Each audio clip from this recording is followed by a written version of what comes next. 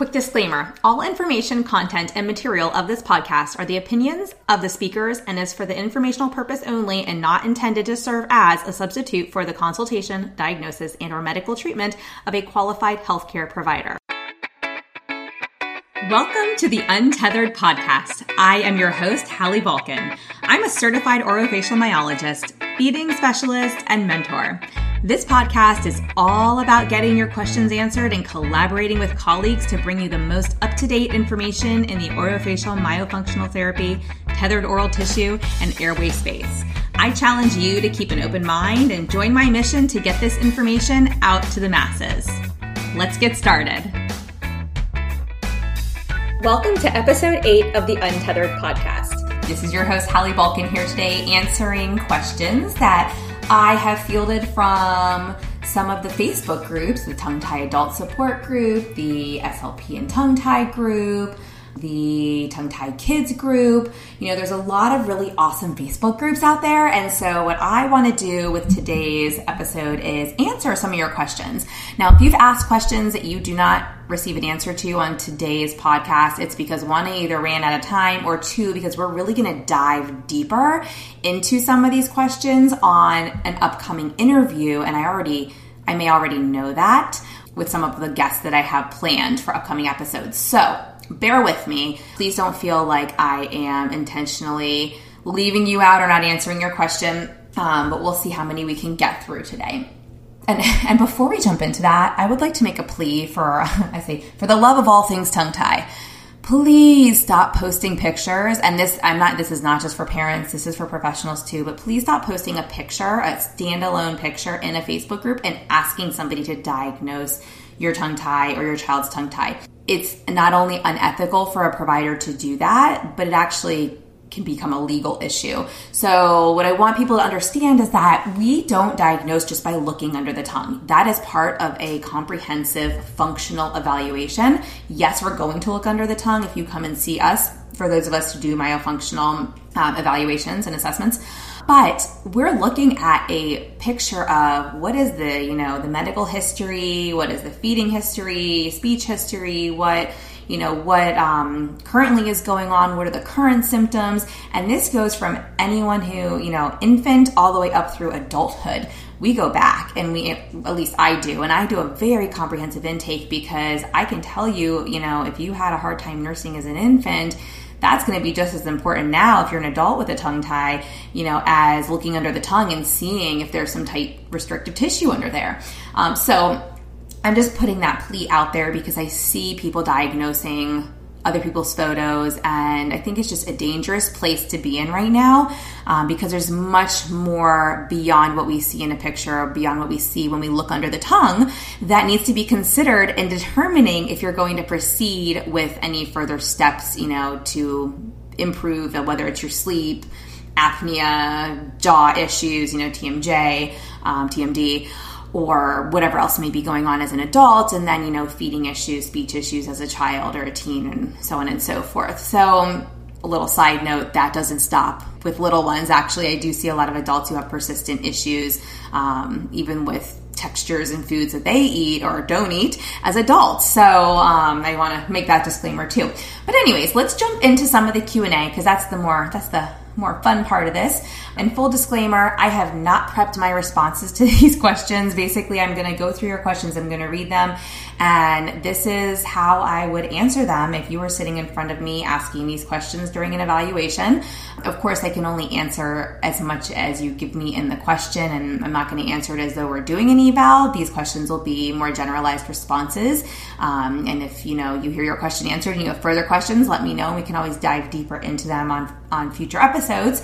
But as the disclaimer at the beginning of this podcast shares, this is not intended to replace an assessment or treatment. This is just, to give you some information, to bring more information to the masses, and to help guide you so that you feel confident going into your evaluation or your frenectomy or whatever the case may be, your, expansion. Again, I'm not a dentist, so I don't move teeth for a living, so I can't really talk too much about that. I'll save those kinds of questions for when I do have those people on the podcast, my dentists, my orthos, and so on. But anyways, let's jump in, but just keep in mind, this is not medical advice that you should take as an answer to your problem. You should just take it as a learning opportunity, add some more information to, what you're seeking out there, and take it with you to the provider that you're working with, and just feel like you're a little bit more empowered because you have more information. But again, this is not me giving you treatment advice. So let's jump in. The first question in the Tongue-Tied Adult Support Group was from Carrie Lynn, and she asked, stitches versus no stitches. All right, that is a loaded question, Carrie Lynn. I don't make that determination, so I can't really tell you full on out, and I will definitely have some of my release providers speak to that on upcoming recordings. However, I did ask you if there were any questions, if you had any specific questions related to the stitches, like if it was for adults versus kids, based on the tool use, etc. So let me know if you hear this podcast, because I would love to answer those questions for you on an upcoming podcast. I can tell you personally, when I had my tongue tie release, that I did not have stitches. And I almost wish that I had, now that I know how my body heals, and because I didn't really have anybody to do my active wound care afterwards. And go back to the podcast with Autumn Henning, because she speaks about, we talked about active wound care versus pre and post-op exercises. They're two different things. And, usually you don't do the active wound care if you have sutures, the stitches. So it's definitely a conversation to have with your release provider. And if they're recommending one versus the other, you can ask them why, or ask them, in what situation might you do one versus the other, so that you can help together come to what the best solution would be for you. For me personally, with the children that I work with, one of my release providers does like to put sutures in for like the preschool age kiddos, and that's because compliance in the after wound care, AWC, active wound care, after the fact, as well as the the stretches you have to do, they just don't want you in their mouth. And so in order to help it keep it from reattaching, I know that he likes to place sutures. However, it's not a replacement for exercises. You still have to do exercises. So there still needs to be some level of compliance there. But, that's been a little bit of my experience from what I'm seeing. I can't recommend one way or the other. Kezia, and I hope I'm saying your name right, says, if you don't have any noticeable symptoms, should you still consider getting your tongue tie revised? My question for you, Kezia, would be, well, if you don't have any noticeable symptoms and you've gone through like the checklists, what brought you to the question as to whether or not you should have a tongue tie release? Was it that you had somebody who said, hey, you have a tongue tie, but you're not noticing a functional impact, and they assessed you and told you have no functional impact? In that case, if someone does not have any symptoms and does not have functional impact, then no, a procedure is not generally warranted. However, I would have a conversation with whoever did your evaluation and your release provider, because they may see some symptoms that you're not aware of. And so I would ask them to discuss that further with you, so you can figure out in your case, what's going on. Are there symptoms? And, but yes, in general, if there's no symptoms, then there's no reason necessarily to consider a procedure. Again, it's out of my scope to decide if someone gets a procedure or doesn't get a procedure. I can just say, hey, this is what I'm seeing, and refer you on. I'm just giving you some advice so you know what questions to ask your release provider.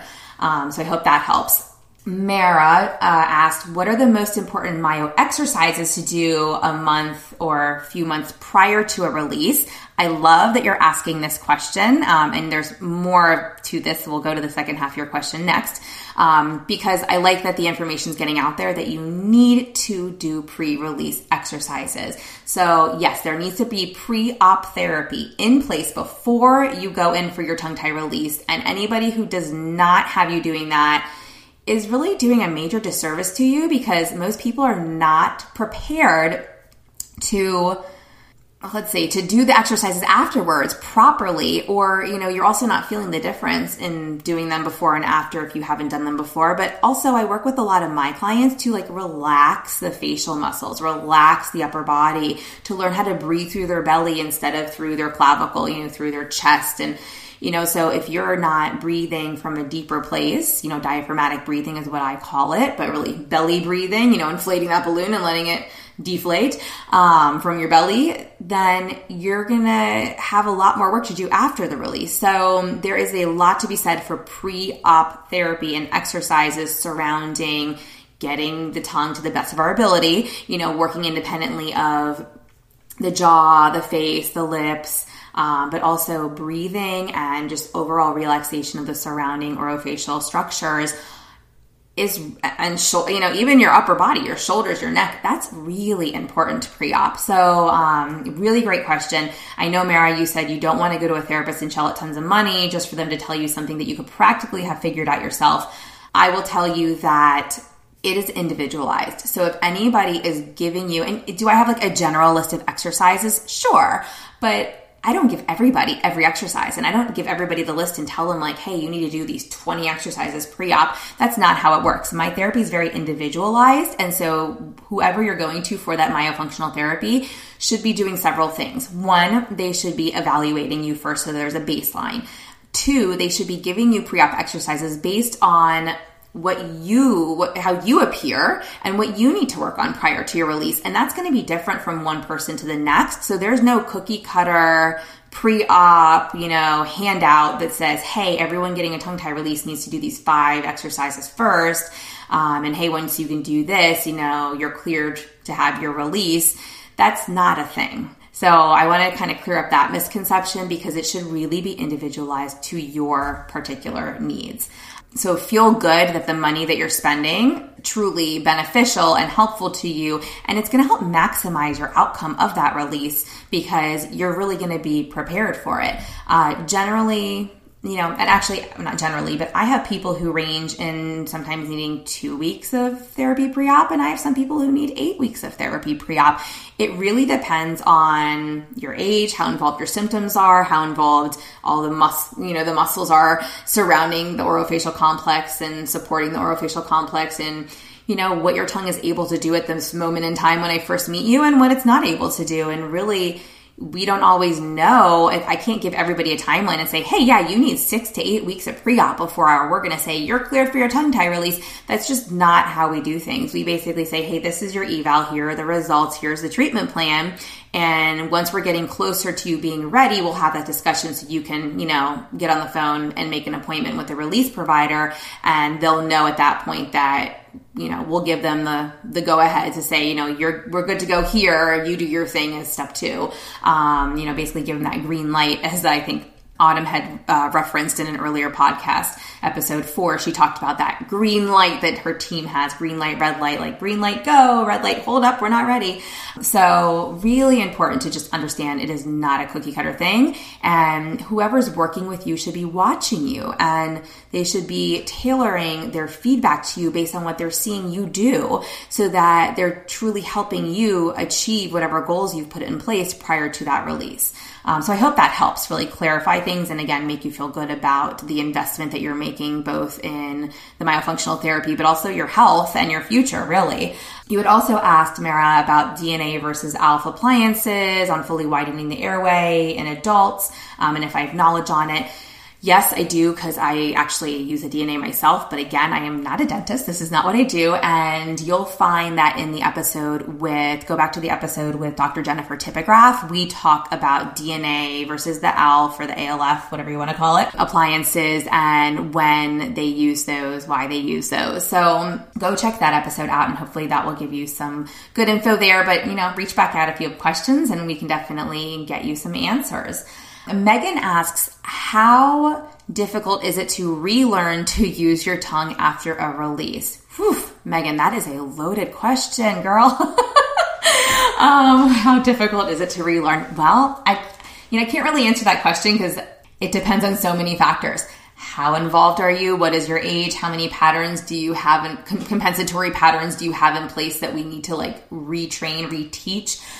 I have some adults that go through therapy in 6 sessions, 10 sessions, and they're good to go. And I have others who are in for 6 months, 8 months. I mean, it depends on so many factors, and there's no textbook case per se where, at least not with the patients that I see, where everybody has the same symptoms and the same situation and the same protocol and the same goals. Things, the ultimate end goal is the same, but the steps to get you there sometimes look very different. And so I would say as an adult, because you asked this in the tongue tie adult support group, Most adults are pretty in tune with their bodies, especially if you're now talking about getting a release and you're doing the pre-op. And so, I find that adults cognitively over a child, for example, a young child, adults understand what they're being asked to do. And because you better understand it, sometimes it's easier to achieve it. Not always. There are some people who have a lot of other things going on as far as, temporomandibular disorders and things that just kind of get in the way of, I'd say, like an easy recovery. Not to say that all recoveries are easy or harder, and to qualify them, but my point is that it's not that it's difficult to relearn how to use your tongue. It's just that you need to be on top of doing the exercises and truly following the treatment plan that you're given to maximize the best outcome and to make the quickest progress. So like if, for example, if they say do the exercises 3 times per day or 6 times per day, you need to follow that recommendation because that's going to make your healing and the relearning of the neuromuscular patterns, for your tongue to figure out where it's supposed to exist in your mouth. It's just going to make it so much easier if you're a compliant patient and if you're really doing the exercise protocol, the homework that you're given between sessions, if you're really diligent about doing them. So I hope that helps a little bit because, like I said, that's a super loaded question. All right, so going on to the SLP and tongue-tied group on Facebook, there was a question there about autism and what if the child has autism. We're actually going to talk about TOTS, tethered oral tissues, and orofacial myofunctional disorders, OMDs, and special populations in an upcoming episode. So stay tuned for that because that I think will be really awesome information, especially for those of you with special needs or who have children with special needs, because there's a misconception among some people out there that you can't treat this population, and that's absolutely not true. So I happen to think that they're really fun to work with, especially with my teens with autism, because they're so honest and they just keep the sessions so interesting because they just basically tell me how it is. And I laugh because they call me out on on things that I'm doing, which I just think it's hilarious. But yeah, when it's a young child with, special needs and maybe sensory issues or, things like that, can we work with them? Can they have tongue tie releases? Can they succeed in the pre and post-op and, setting them up for success in the future and preventing further issues with myofunctional disorders? Yeah, 100%. So you'll want to tune into an upcoming episode to learn more about that in particular. Another one, Deborah had asked, I think it was Deborah, I might be making this up, but somebody said, what about when a parent comes back to you and says, hey, the pediatrician told me there's no tongue tie? Really good question because it is a rampant issue. And what I'll tell you is that I love our pediatricians. I really do. I think that they're phenomenal people. And I think that we obviously need them in our lives and they keep our kids healthy. And, my one disclaimer here is that not everybody, and I'll say not even all speech pathologists specialize in tethered oral tissues. So what I hear a lot is, the pediatrician or, the ENT said they can stick their tongue out past their lips so they don't have a tongue tie. It doesn't need to be released. Well, as somebody who's not doing, because they're a pediatrician, and I have not met any pediatricians that do tongue tie releases yet, so I'm not saying they don't. That would be news to me. I've never, at least not in my area, met a pediatrician who does the releases. They tend to be either an oral surgeon or, done with a dentist in a dental office or an ENT in a surgical center. So if you're not releasing them, I would really refer out for that. So and again, you hear me like stuttering on this because I really don't feel that it's fair for somebody who is not trained in something to give a second opinion. That's like saying, hey, my PT and the orthopedist said that I need a knee replacement. So I went to my, general practice, practitioner and asked him if he thinks I need a knee replacement. Why would that be your doctor's place, your general practicing doctor? Why would it be his place to tell you if you need a knee replacement or not. No, that's why you go to the orthopedist, you go to, the orthopedic surgeon, the PT. If you're going to get a second opinion, you're going to go to another orthopedic surgeon, or you're going to go, you're going to go to another specialist who specializes in working with knees. You're not going to go back to your general practitioner and say, hey, what do you think about this? Should I do it or not?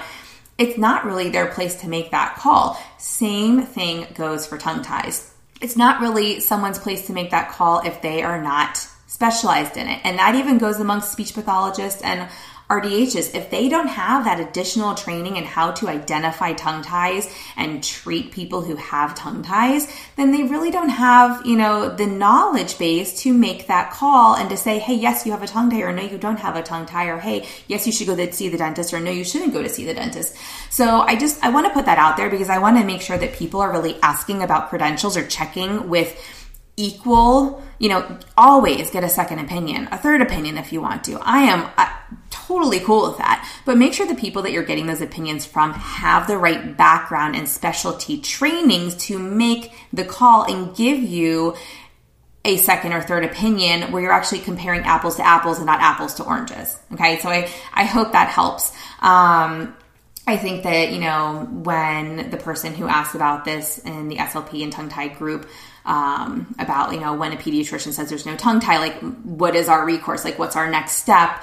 Go get a third opinion, but make sure this time you're also getting an opinion from somebody who either does tongue tie releases or who sees a lot of tongue ties, even if they're not doing the releases themselves, like a speech pathologist or, another specialist. And I see speech pathologists because that's what I am. I'm, certified in orofacial myology. I diagnose tongue ties because I'm trained in that. And I do feeding therapy. But, you have to make sure the person you're getting a second and third opinion from, like I can't nail this one down hard enough. It's got to be somebody who's got the qualifications to give you that second or that third opinion. So just keep that in mind. Okay. So our next question was Marie asked, or she said that she saw a kiddo who suspected had a tongue tie. And this is coming from a speech pathologist who asked this question. And the dentist said he did a modified frenectomy, mentioning some other details, saying he couldn't really go further without causing more pain. And so the speech pathologist is saying, it's been months and I don't really see much change.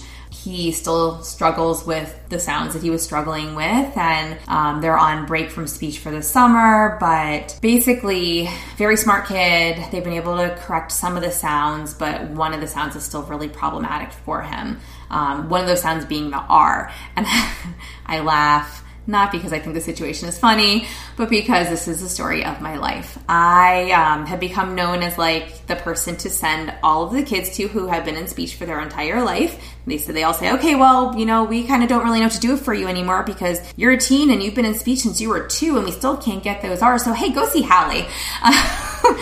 And it's funny, you guys, because I've come like a full 180. I always worked with like the little ones, like the infants and the toddlers, and R was just not a sound I did because kids were not expected to have it yet at that age.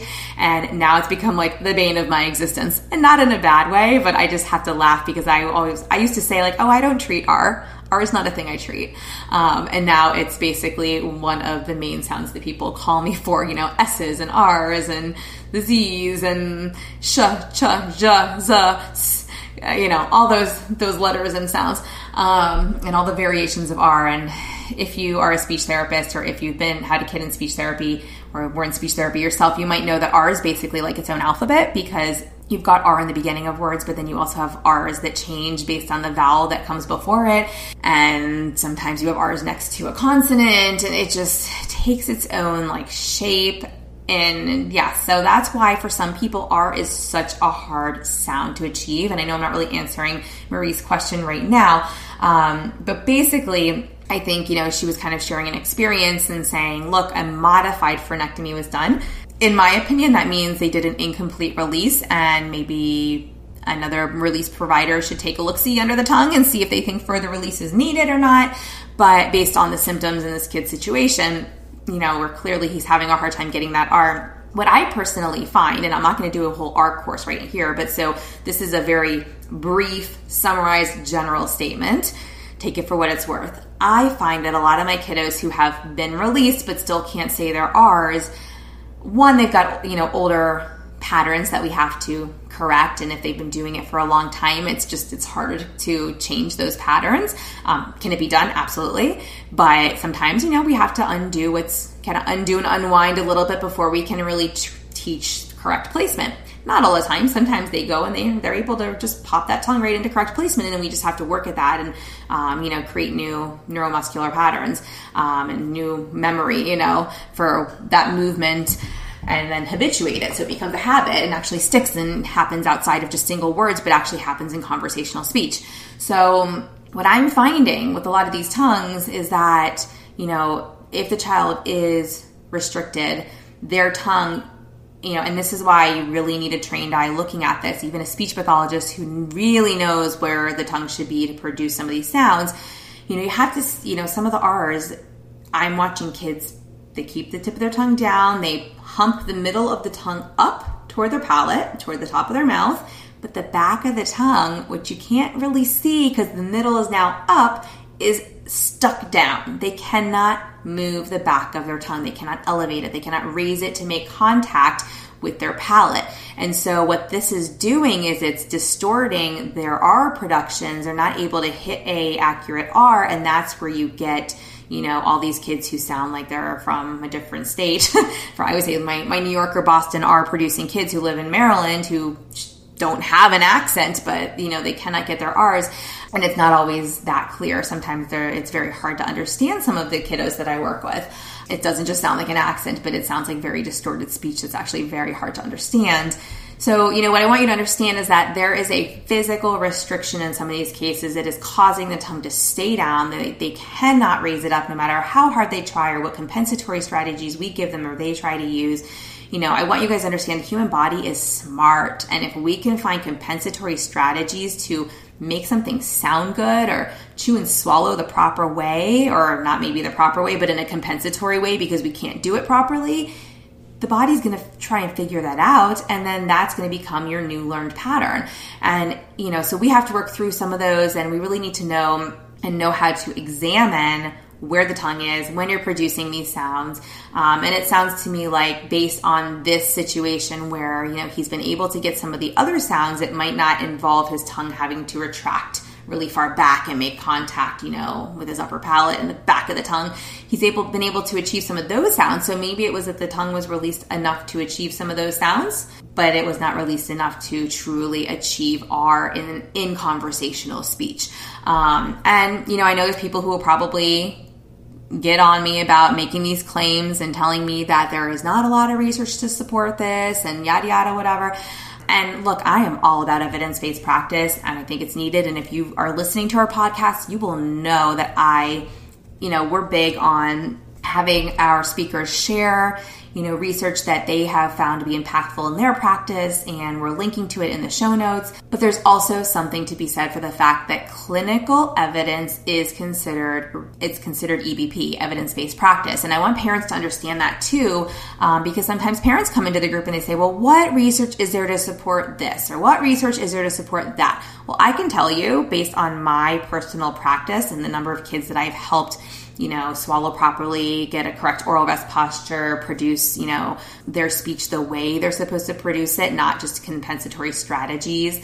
I can tell you that based on clinical evidence, there is definitely an impact. Maybe not on everybody, but there are people who are functionally impacted because of their tongue ties, and this is evident, in my opinion, based on how quickly they're able to produce a sound right after their tongue has been released, or how quickly in some cases the tongue finds its way to the top of the mouth if the palate is wide enough and the tongue has been released.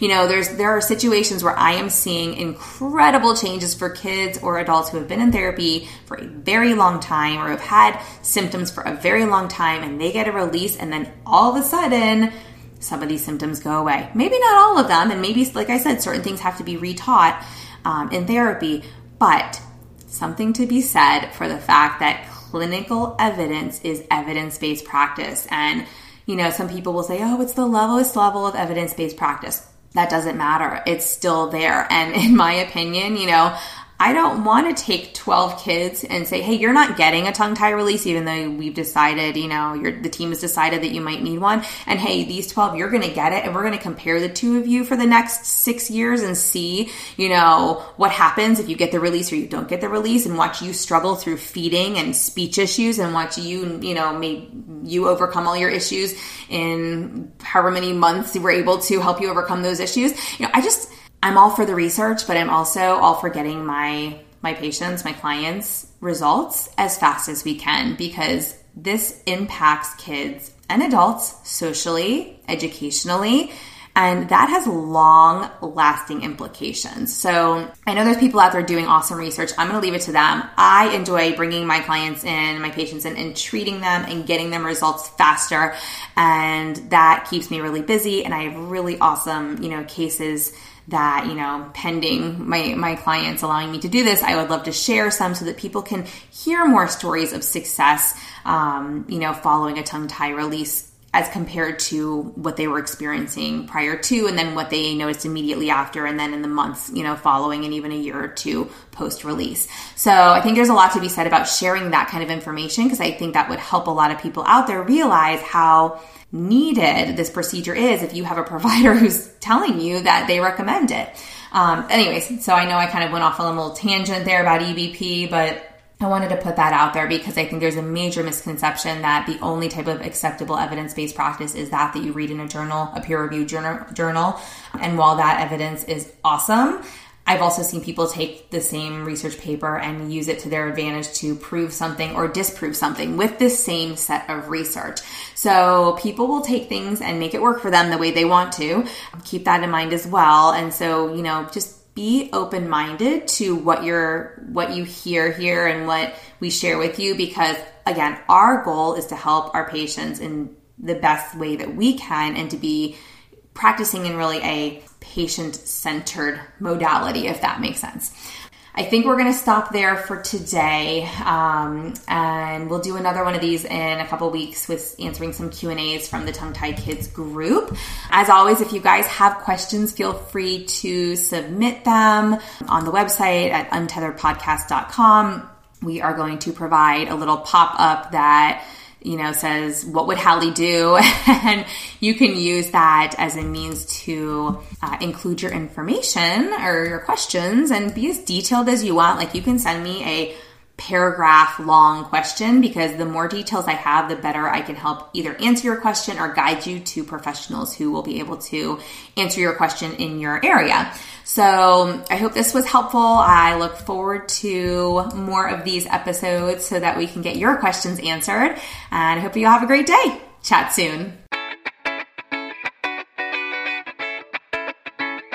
Thanks for listening to this podcast. If you want to hear more of these Myo, Tots, Airway, and feeding related episodes, be sure to leave a review on Apple Podcasts or pledge a small amount on patreon.com/the Untethered Podcast. If you found value, others you know in this space will too. So be sure to share this episode on your social media platforms, and join us over on Facebook, on my Facebook page at Hallie Bulkin Biz, on Instagram at Hallie Bulkin, and you can head over to untetheredpodcast.com to grab a copy of the show notes, where you can also subscribe to be kept up to date on the latest podcast episodes. Big shout out to Dana McKay, podcaster extraordinaire, for editing and helping me keep this podcast alive.